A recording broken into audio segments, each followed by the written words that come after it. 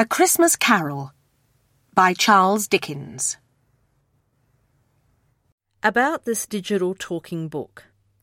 Navigation of this digital talking book is by chapter at the first navigation level.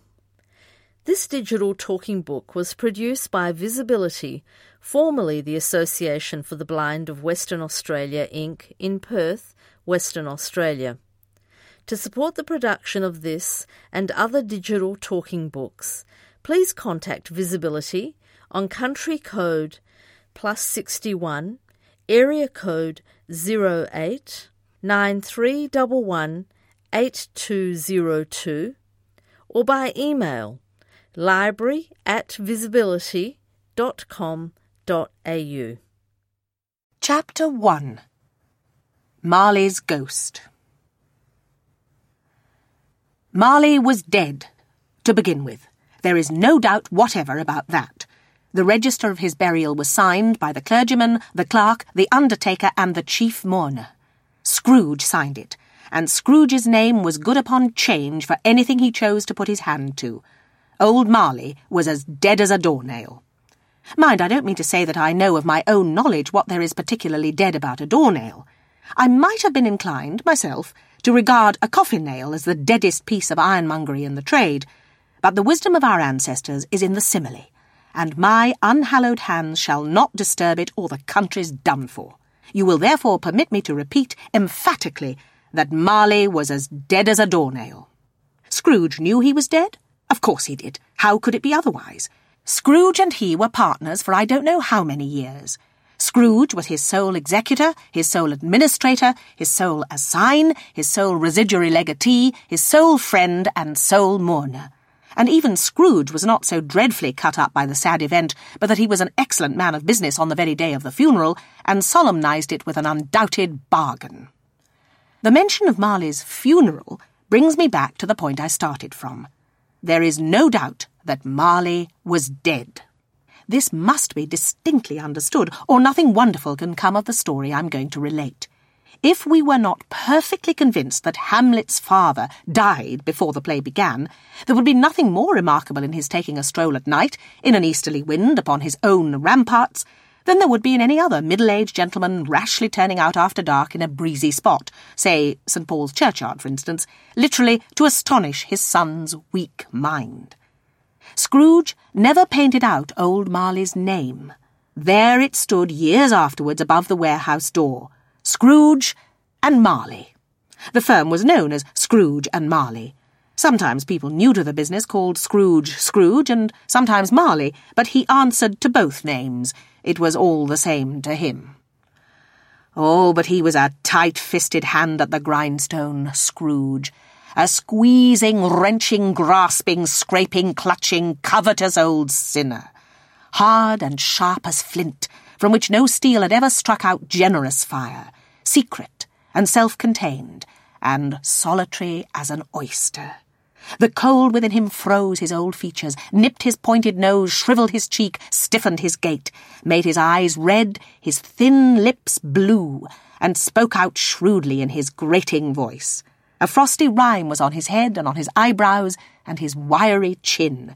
He carried his own low temperature always about with him. He iced his office in the dog days and didn't thaw it 1 degree at Christmas. External heat and cold had little influence on Scrooge. No warmth could warm, nor wintry weather chill him. No wind that blew was bitterer than he. No falling snow was more intent upon its purpose. No pelting rain less open to entreaty. Foul weather didn't know where to have him. The heaviest rain and snow and hail and sleet could boast of the advantage over him in only one respect. They often came down handsomely, and Scrooge never did. Nobody ever stopped him in the street to say, with gladsome looks, "My dear Scrooge, how are you? When will you come to see me?" No beggars implored him to bestow a trifle. No children asked him what it was o'clock. No man or woman ever once in all his life inquired the way to such and such a place of Scrooge. Even the blind men's dogs appeared to know him, and when they saw him coming on, would tug their owners into doorways and up courts, and then would wag their tails as though they said, "No eye at all is better than an evil eye, dark master." But what did Scrooge care? It was the very thing he liked. To edge his way along the crowded paths of life, warning all human sympathy to keep its distance, was what the knowing ones call nuts to Scrooge. Once upon a time, of all the good days in the year, on Christmas Eve, old Scrooge sat busy in his counting-house. It was cold, bleak, biting weather, foggy withal, and he could hear the people in the court outside go wheezing up and down, beating their hands upon their breasts and stamping their feet upon the pavement stones to warm them. The city clocks had only just gone 3, but it was quite dark already. It had not been light all day, and candles were flaring in the windows of the neighbouring offices like ruddy smears upon the palpable brown air. The fog came pouring in at every chink and keyhole, and was so dense without that although the court was of the narrowest, the houses opposite were mere phantoms. To see the dingy cloud come drooping down, obscuring everything, one might have thought that nature lived hard by and was brewing on a large scale. The door of Scrooge's counting-house was open, that he might keep his eye upon his clerk, who in a dismal little cell beyond, a sort of tank, was copying letters. Scrooge had a very small fire, but the clerk's fire was so very much smaller that it looked like one coal. But he couldn't replenish it, for Scrooge kept the coal box in his own room, and so surely as the clerk came in with a shovel, the master predicted that it would be necessary for them to part. Wherefore the clerk put on his white comforter and tried to warm himself at the candle, in which effort, not being a man of a strong imagination, he failed. "A Merry Christmas, Uncle! God save you!" cried a cheerful voice. It was the voice of Scrooge's nephew, who came upon him so quickly that this was the first intimation he had of his approach. "Bah!" said Scrooge. "Humbug!" He had so heated himself with rapid walking in the fog and frost, this nephew of Scrooge's, that he was all in a glow. His face was ruddy and handsome, his eyes sparkled, and his breath smoked again. "Christmas a humbug, Uncle?" said Scrooge's nephew. "You don't mean that, I am sure." "I do," said Scrooge. "Merry Christmas! What right have you to be merry? What reason have you to be merry? You're poor enough." "Come, then," returned the nephew gaily. "What right have you to be dismal? What reason have you to be morose? You're rich enough." Scrooge, having no better answer ready on the spur of the moment, said "Bah!" again, and followed it up with "Humbug!" "Don't be cross, Uncle," said the nephew. "What else can I be?" returned the uncle, "when I live in such a world of fools as this? Merry Christmas! Out upon Merry Christmas! What's Christmas time to you but a time for paying bills without money, a time for finding yourself a year older and not an hour richer, a time for balancing your books and having every item in them through a round dozen of months presented dead against you? If I could work my will," said Scrooge indignantly, "every idiot who goes about with Merry Christmas on his lips should be boiled with his own pudding and buried with a stake of holly through his heart. He should." "Uncle," pleaded the nephew. "Nephew," returned the uncle sternly. "Keep Christmas in your own way, and let me keep it in mine." "Keep it," repeated Scrooge's nephew. "But you don't keep it." "Let me leave it alone, then," said Scrooge. "Much good may it do you. Much good it has ever done you." "There are many things from which I might have derived good, by which I have not profited, I dare say," returned the nephew. "Christmas among the rest. But I am sure I have always thought of Christmas time, when it has come round, apart from the veneration due to its sacred name and origin, if anything belonging to it can be apart from that, as a good time, a kind, forgiving, charitable, pleasant time. The only time I know of in the long calendar of the year when men and women seem by one consent to open their shut-up hearts freely, and to think of people below them as if they really were fellow passengers to the grave, and not another race of creatures bound on other journeys.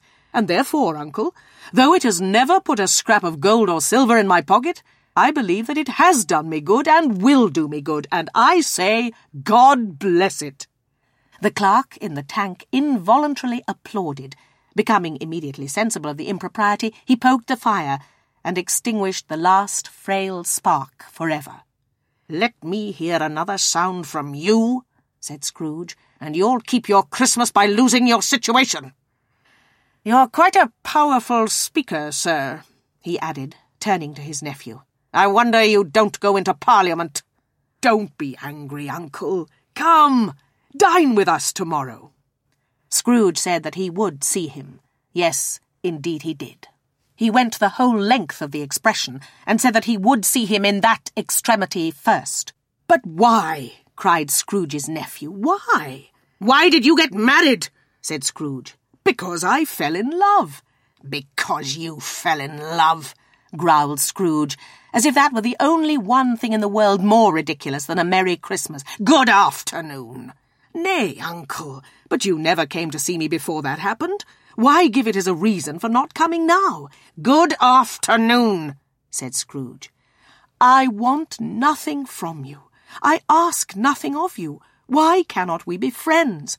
"Good afternoon," said Scrooge. "I am sorry with all my heart to find you so resolute. We have never had any quarrel to which I have been a party, but I have made the trial in homage to Christmas, and I'll keep my Christmas humour to the last. So, a Merry Christmas, Uncle." "Good afternoon," said Scrooge. "And a Happy New Year." "Good afternoon," said Scrooge. His nephew left the room without an angry word, notwithstanding.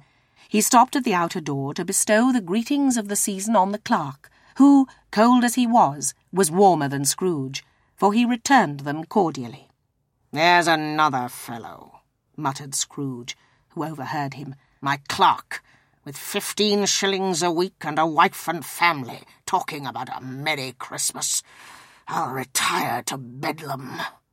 This lunatic, in letting Scrooge's nephew out, had let 2 other people in.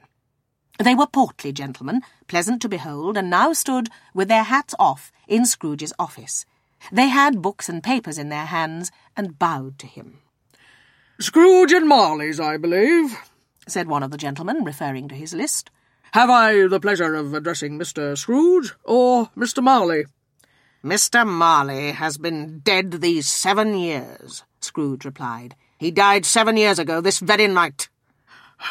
"We have no doubt his liberality is well represented by his surviving partner," said the gentleman, presenting his credentials. It certainly was, for they had been 2 kindred spirits. At the ominous word liberality, Scrooge frowned and shook his head and handed the credentials back. "At this festive season of the year, Mr. Scrooge," said the gentleman, taking up a pen, "it is more than usually desirable that we should make some slight provision for the poor and destitute who suffer greatly at the present time. Many thousands are in want of common necessaries. Hundreds of thousands are in want of common comfort, sir." "Are there no prisons?" asked Scrooge. "Plenty of prisons," said the gentleman, laying down the pen again. "And the union workhouses?" demanded Scrooge. "Are they still in operation?" "They are, still," returned the gentleman. "I wish I could say they were not." "The treadmill and the poor law are in full vigour, then?" said Scrooge. "Both very busy, sir."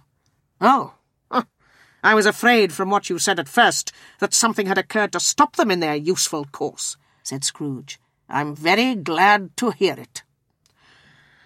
"Under the impression that they scarcely furnish Christian cheer of mind or body to the multitude," returned the gentleman, "a few of us are endeavouring to raise a fund to buy the poor some meat and drink and means of warmth. We choose this time because it is a time of all others when want is keenly felt and abundance rejoices. What shall I put you down for?" "Nothing," Scrooge replied. "You wish to be anonymous?" "I wish to be left alone," said Scrooge. "Since you ask me what I wish, gentlemen, that is my answer. I don't make merry myself at Christmas, and I can't afford to make idle people merry. I help to support the establishments I have mentioned. They cost enough, and those who are badly off must go there." "Many can't go there, and many would rather die." "If they would rather die," said Scrooge, "they had better do it, and decrease the surplus population. Besides, excuse me, I don't know that." "But you might know it," observed the gentleman. "It's not my business," Scrooge returned. "It's enough for a man to understand his own business and not to interfere with other people's. Mine occupies me constantly. Good afternoon, gentlemen." Seeing clearly that it would be useless to pursue their point, the gentleman withdrew. Scrooge resumed his labours with an improved opinion of himself, and in a more facetious temper than was usual with him. Meanwhile the fog and darkness thickened so that people ran about with flaring links, proffering their services to go before horses in carriages and conduct them on their way. The ancient tower of a church, whose gruff old bell was always peeping slyly down at Scrooge out of a Gothic window in the wall, became invisible, and struck the hours and quarters in the clouds, with tremulous vibrations afterwards, as if its teeth were chattering in its frozen head up there. The cold became intense. In the main street at the corner of the court, some labourers were repairing the gas pipes, and had lighted a great fire in a brazier, round which a party of ragged men and boys were gathered, warming their hands and winking their eyes before the blaze in rapture. The water-plug being left in solitude, its overflowing sullenly congealed and turned to misanthropic ice. The brightness of the shops where holly sprigs and berries crackled in the lamp heat of the windows made pale faces ruddy as they passed. Poulterers' and grocers' trades became a splendid joke, a glorious pageant, with which it was next to impossible to believe that such dull principles as bargain and sale had anything to do. The Lord Mayor, in the stronghold of the mighty mansion house, gave orders to his 50 cooks and butlers to keep Christmas as a Lord Mayor's household should, and even the little tailor, whom he had fined 5 shillings on the previous Monday for being drunk and bloodthirsty in the streets, stirred up tomorrow's pudding in his garret, while his lean wife and the baby sallied out to buy the beef. Foggier yet, and colder, piercing, searching, biting, cold. If the good St. Dunstan had but nipped the evil spirit's nose with a touch of such weather as that, instead of using his familiar weapons, then indeed he would have roared to lusty purpose. The owner of one scant young nose, gnawed and mumbled by the hungry cold as bones are gnawed by dogs, stooped down at Scrooge's keyhole to regale him with a Christmas carol, but at the first sound of "God bless you, merry gentlemen, may nothing you dismay," Scrooge seized the ruler with such energy of action that the singer fled in terror, leaving the keyhole to the fog and even more congenial frost. At length the hour of shutting up the counting-house arrived.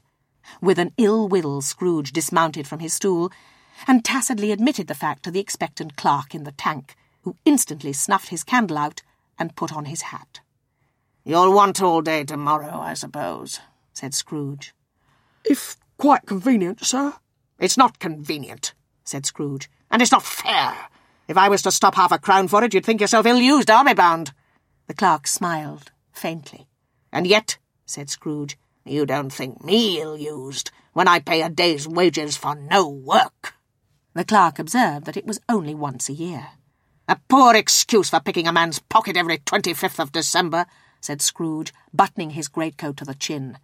"But I suppose you must have the whole day. Be here all the earlier next morning." The clerk promised that he would, and Scrooge walked out with a growl. The office was closed in a twinkling, and the clerk, with the long ends of his white comforter dangling below his waist, for he boasted no greatcoat, went down a slide on Cornhill at the end of a lane of boys 20 times in honour of its being Christmas Eve, and then ran home to Camden Town as hard as he could pelt to play at blind man's buff. Scrooge took his melancholy dinner in his usual melancholy tavern, and having read all the newspapers and beguiled the rest of the evening with his banker's book, went home to bed. He lived in chambers which had once belonged to his deceased partner. They were a gloomy suite of rooms in a lowering pile of building up a yard, where it had so little business to be that one could scarcely help fancying it must have run there when it was a young house, playing at hide-and-seek with other houses, and have forgotten the way out again. It was old enough now, and dreary enough, for nobody lived in it but Scrooge, the other rooms being all let out as offices. The yard was so dark that even Scrooge, who knew its every stone, was fain to grope with his hands. The fog and frost so hung about the black old gateway of the house that it seemed as if the genius of the weather sat in mournful meditation on the threshold. Now, it is a fact that there was nothing at all particular about the knocker on the door, except that it was very large. It is also a fact that Scrooge had seen it night and morning during his whole residence in that place.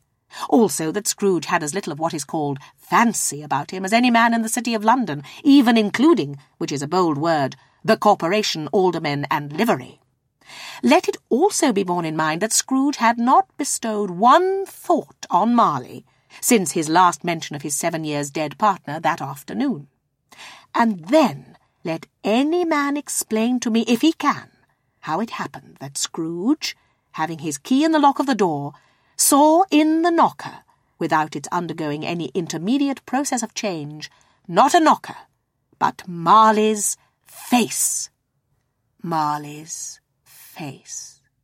It was not in impenetrable shadow as the other objects in the yard were, but had a dismal light about it, like a bad lobster in a dark cellar.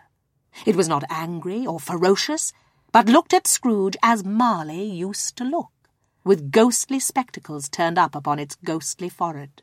The hair was curiously stirred, as if by breath or hot air, and though the eyes were wide open, they were perfectly motionless.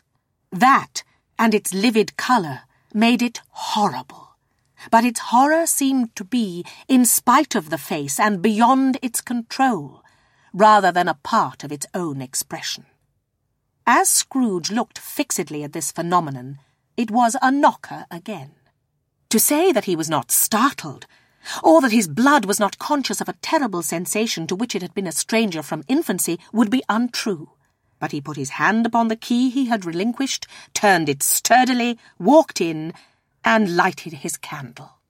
He did pause, with a moment's irresolution, before he shut the door, and he did look cautiously behind it first, as if he half expected to be terrified with the sight of Marley's pigtail sticking out into the hall.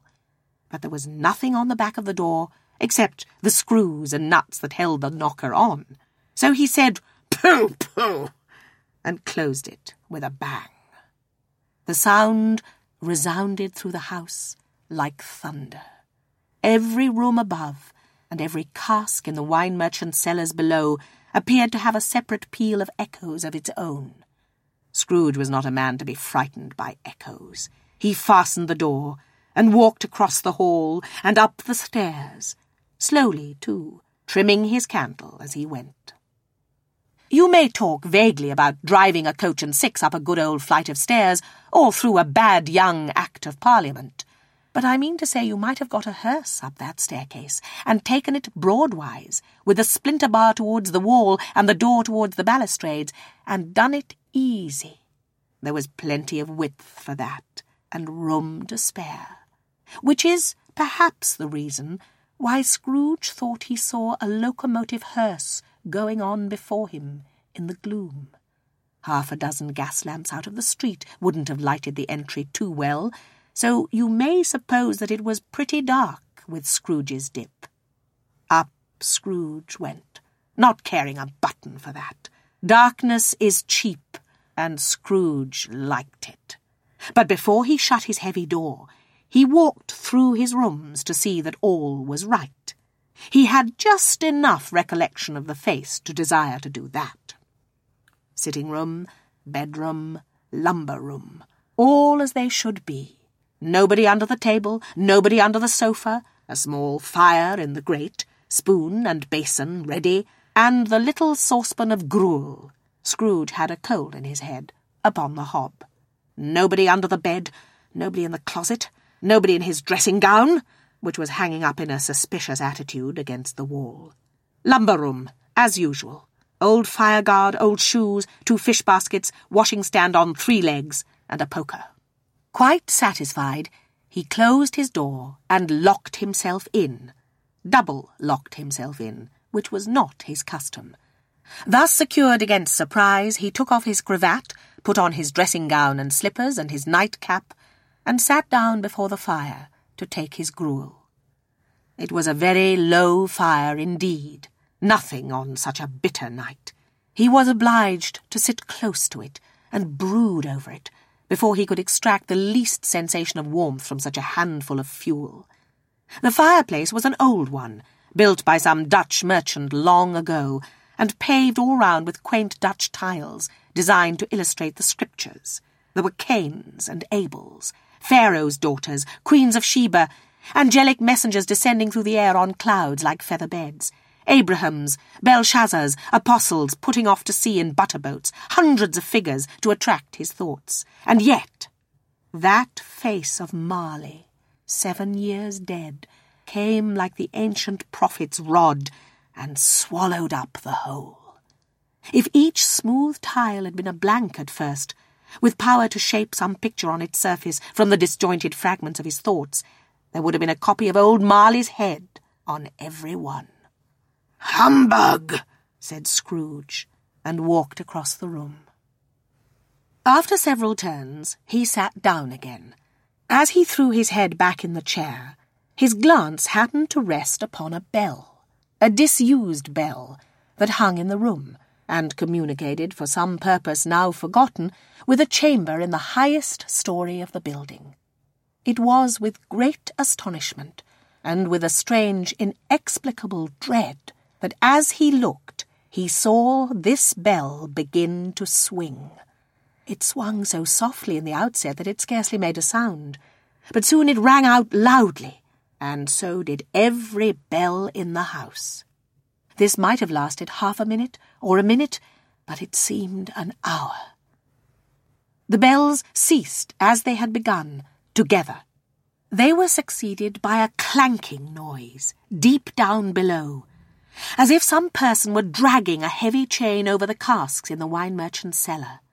Scrooge then remembered to have heard that ghosts in haunted houses were described as dragging chains. The cellar door flew open with a booming sound, and then he heard the noise much louder on the floors below, then coming up the stairs, then coming straight towards his door. "It's humbug still," said Scrooge. "I won't believe it." His colour changed, though, when without a pause it came on through the heavy door and passed into the room before his eyes. Upon its coming in, a dying flame leapt up as though it cried, "I know him! Marley's ghost!" and fell again. The same face, the very same. Marley, in his pigtail, usual waistcoat, tights and boots, the tassels on the latter bristling like his pigtail and his coat skirts and the hair upon his head. The chain he drew was clasped about his middle. It was long and wound about him like a tail, and it was made, for Scrooge observed it closely, of cash-boxes, keys, padlocks, ledgers, deeds, and heavy purses wrought in steel. His body was transparent, so that Scrooge, observing him, and looking through his waistcoat, could see the 2 buttons on his coat behind. Scrooge had often heard it said that Marley had no bowels, but he had never believed it until now. No, nor did he believe it even now, though he looked the phantom through and through, and saw it standing before him, though he felt the chilling influence of its death-cold eyes, and marked the very texture of the folded kerchief bound about its head and chin, which wrapper he had not observed before, he was still incredulous, and fought against his senses. "How now?" said Scrooge, caustic and cold as ever. "What do you want with me?" "Much." Marley's voice, no doubt about it. "Who are you?" "Ask me who I was." "Who were you, then?" said Scrooge, raising his voice. "You're particular for a shade." He was going to say to a shade, but substituted this as more appropriate. "In life, I was your partner, Jacob Marley." Can you sit down?" asked Scrooge, looking doubtfully at him. "I can." "Do it, then." Scrooge asked the question because he didn't know whether a ghost so transparent might find himself in a condition to take a chair, and felt that in the event of its being impossible, it might involve the necessity of an embarrassing explanation. But the ghost sat down on the opposite side of the fireplace, as if he were quite used to it. "You don't believe in me," observed the ghost. "I don't," said Scrooge. "What evidence would you have of my reality beyond that of your senses?" "I don't know," said Scrooge. "Why do you doubt your senses?" "Because," said Scrooge, "a little thing affects them. A slight disorder of the stomach makes them cheats. You may be an undigested bit of beef, a blot of mustard, a crumb of cheese, a fragment of an underdone potato. There's more of gravy than of grave about you, whatever you are." Scrooge was not much in the habit of cracking jokes, nor did he feel in his heart by any means waggish then.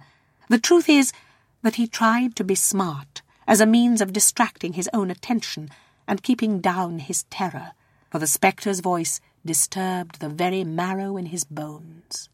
To sit staring at those fixed, glazed eyes in silence for a moment would play, Scrooge felt, the very deuce with him. There was something very awful, too, in the spectre's being provided with an infernal atmosphere of its own. Scrooge could not feel it himself, but this was clearly the case. For though the ghost sat perfectly motionless, its hair and skirts and tassels were still agitated as by the hot vapour from an oven. "You see this toothpick?" said Scrooge, returning quickly to the charge for the reason just assigned, and wishing, though it were only for a second, to divert the vision's stony gaze from himself. "I do," replied the ghost. "You are not looking at it," said Scrooge. "But I see it," said the ghost. "Notwithstanding." "Well," returned Scrooge, "I have but to swallow this and be for the rest of my days persecuted by a legion of goblins, all of my own creation. Humbug, I tell you, humbug!" At this, the spirit raised a frightful cry, and shook its chain with such a dismal and appalling noise that Scrooge held on tight to his chair to save himself from falling in a swoon. But how much greater was his horror, when the phantom, taking off the bandage round its head, as if it were too warm to wear indoors, its lower jaw dropped down upon its breast. Scrooge fell upon his knees and clasped his hands before his face. "Mercy," he said. "Dreadful apparition, why do you trouble me?"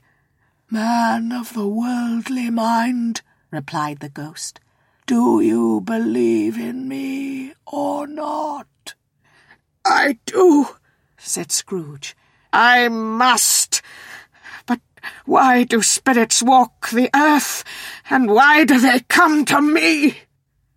"It is required of every man," the ghost returned, "that the spirit within him should walk abroad among his fellow men, and travel far and wide, and if that spirit goes not forth in life, it is condemned to do so after death.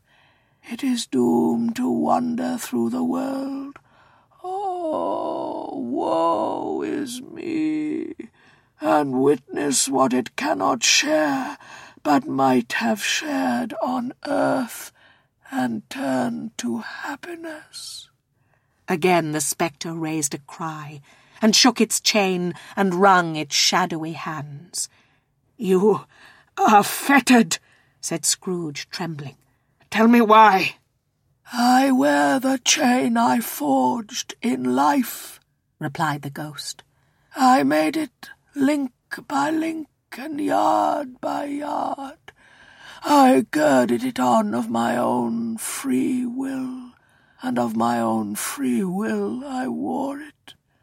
Is its pattern strange to you?" Scrooge trembled more and more. "Or would you know," pursued the ghost, "the weight and length of the strong coil you bear yourself? It was full as heavy and as long as this 7 Christmas Eves ago. You have laboured on it since. It is a ponderous chain." Scrooge glanced about him on the floor, in the expectation of finding himself surrounded by some 50 or 60 fathoms of iron cable. but he could see nothing. "Jacob," he said imploringly. "Old Jacob Marley, tell me more. Speak comfort to me, Jacob." "I have none to give," the ghost replied. "It comes from other regions, Ebenezer Scrooge, and is conveyed by other ministers to other kinds of men. Nor can I tell you what I would. A very little more is all permitted to me.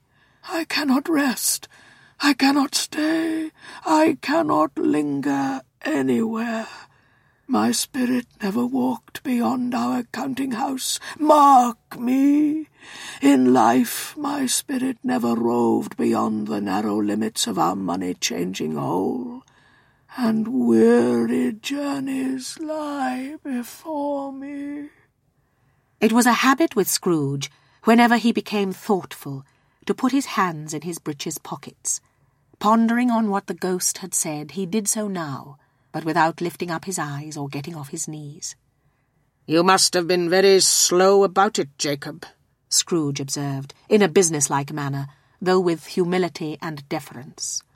"Slow," the ghost repeated. 7 years dead, mused Scrooge. and travelling all the time?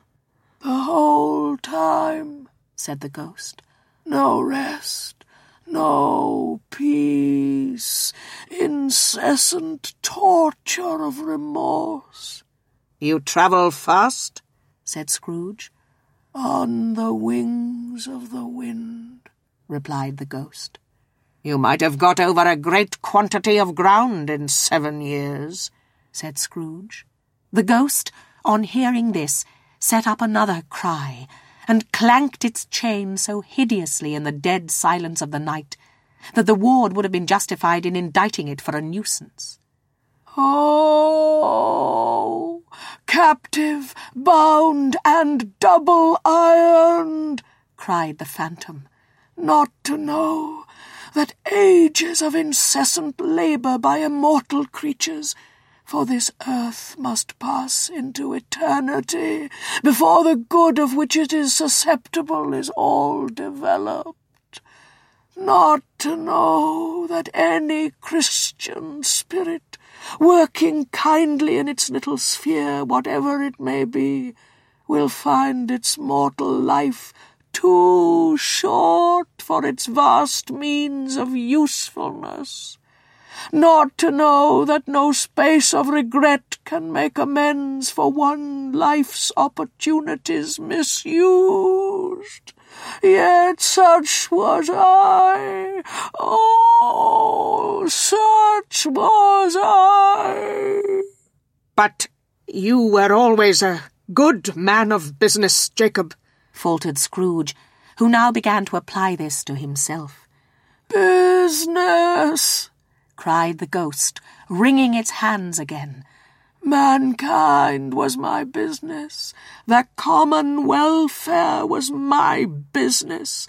Charity, mercy, forbearance, and benevolence were all my business.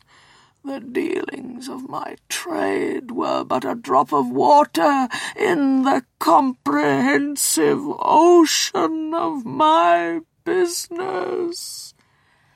It held up its chain at arm's length, as if that were the cause of all its unavailing grief, and flung it heavily upon the ground again. "At this time of the rolling year," the spectre said, "I suffer most. Why did I walk through crowds of fellow beings with my eyes turned down, and never raise them to that blessed star which led the wise men to a poor abode? Were there no poor homes to which its light would have conducted me?" Scrooge was very much dismayed to hear the spectre going on at this rate, and began to quake exceedingly. "Hear me!" cried the ghost. "My time is nearly gone." "I will," said Scrooge. "But Don't be hard upon me. Don't be flowery, Jacob, pray. How it is that I appear before you in a shape that you can see, I may not tell.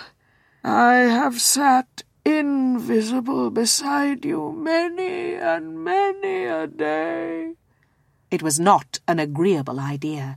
Scrooge shivered and wiped the perspiration from his brow. That is no light part of my penance, pursued the ghost. I am here tonight to warn you that you have yet a chance and hope of escaping my fate, a chance and hope of my procuring Ebenezer. You were always a good friend to me, said Scrooge. Thank ye. You will be haunted, resumed the ghost, by 3 spirits. Scrooge's countenance fell almost as low as the ghost's had done. Is that the chance and hope you mentioned, Jacob? He demanded in a faltering voice. It is. I think I'd rather not, said Scrooge. Without their visits, said the ghost, you cannot hope to shun the path I tread. Expect the first tomorrow, when the bell tolls 1.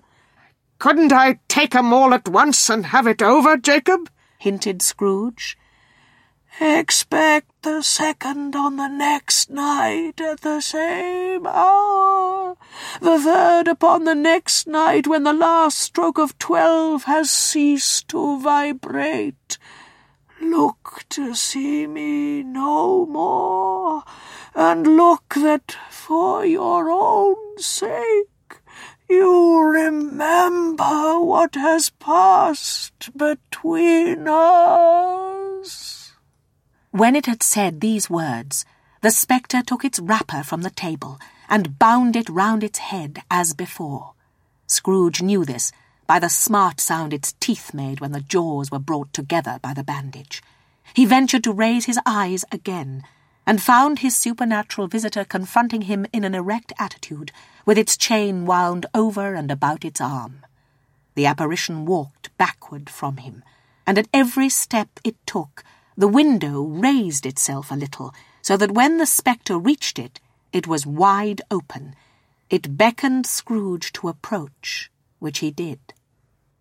When they were within 2 paces of each other, Marley's ghost held up its hand, warning him to come no nearer.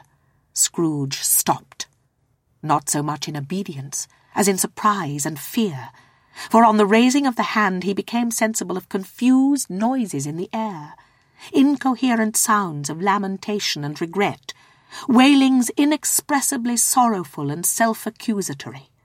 The spectre, after listening for a moment, joined in the mournful dirge, and floated out upon the bleak, dark night. Scrooge followed to the window, desperate in his curiosity. He looked out. The air was filled with phantoms, wandering hither and thither in restless haste, and moaning as they went. Every one of them wore chains like Marley's ghost. Some few, they might be guilty governments, were linked together. None were free. Many had been personally known to Scrooge in their lives. He had been quite familiar with one old ghost in a white waistcoat, with a monstrous iron safe attached to its ankle, who cried piteously at being unable to assist a wretched woman with an infant whom it saw below upon a doorstep. The misery with them all was clearly that they sought to interfere for good in human matters, and had lost the power for ever. Whether these creatures faded into mist, or mist enshrouded them, he could not tell, but they and their spirit voices faded together, and the night became as it had been when he walked home. Scrooge closed the window, and examined the door by which the ghost had entered. It was double-locked, as he had locked it with his own hands, and the bolts were undisturbed. He tried to say, "Humbug," but stopped at the first syllable. And being from the emotion he had undergone, or the fatigues of the day, or his glimpse of the invisible world, or the dull conversation of the ghost, or the lateness of the hour, much in need of repose, went straight to bed without undressing, and fell asleep upon the instant.